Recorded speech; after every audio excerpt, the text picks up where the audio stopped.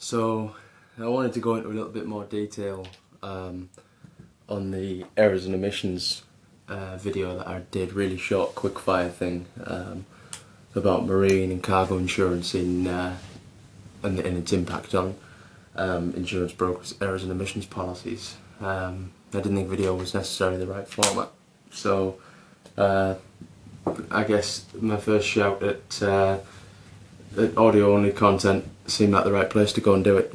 So I just want to give a bit of background on that.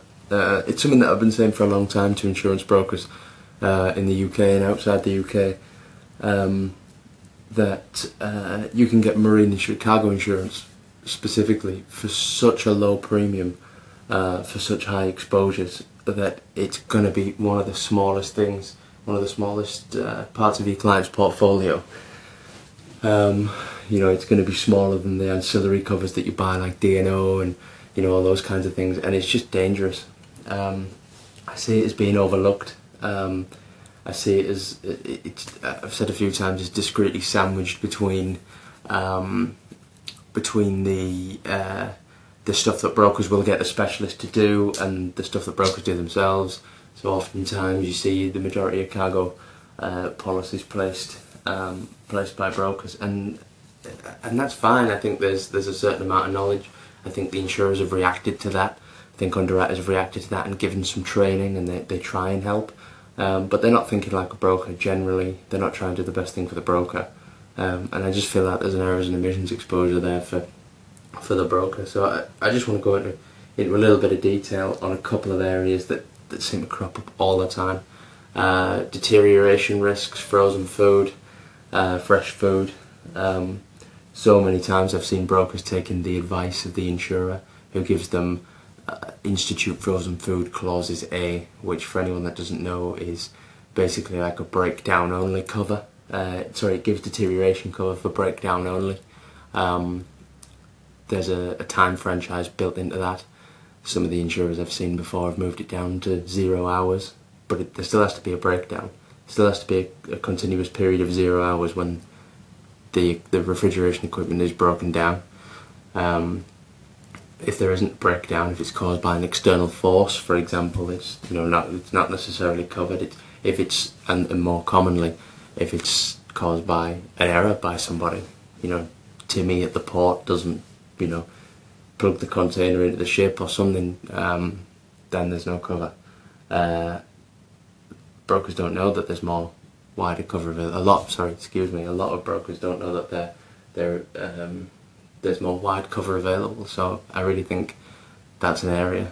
Frozen food, for anyone that's really interested, frozen food extension clauses is what's available, and that gives you the full deterioration cover. So that's an area. I think another area in particular is calculating the basis evaluation and the sendings estimates that are going to be used. The basis evaluation in the cargo policy is basically what the insurers expect the claim to be paid at when there's a claim, and it's generally split into a couple of sections, whether it's import or export, inland transits, storage, any replacement goods being sent, those kinds of things, return goods being sent even, and those they're illustrated in the policy. Something I've seen that hasn't really tallied with that is how the policy limits have been calculated. So there was one risk in particular where the goods were always insured for sales value, because all the goods that this particular client sold, that this particular client moved, were pre-sold, which means they already had a contract for sale. What that meant was that the insurer expected that the limit in the policy was going to be a full container or a full conveyance or a full vessel of sales value. Okay, so the limit when I saw the policy was £30,000, and I'm not an expert in every goods type. I don't know what things are worth all the time, but I said just ask the question. I always tell people to ask the question.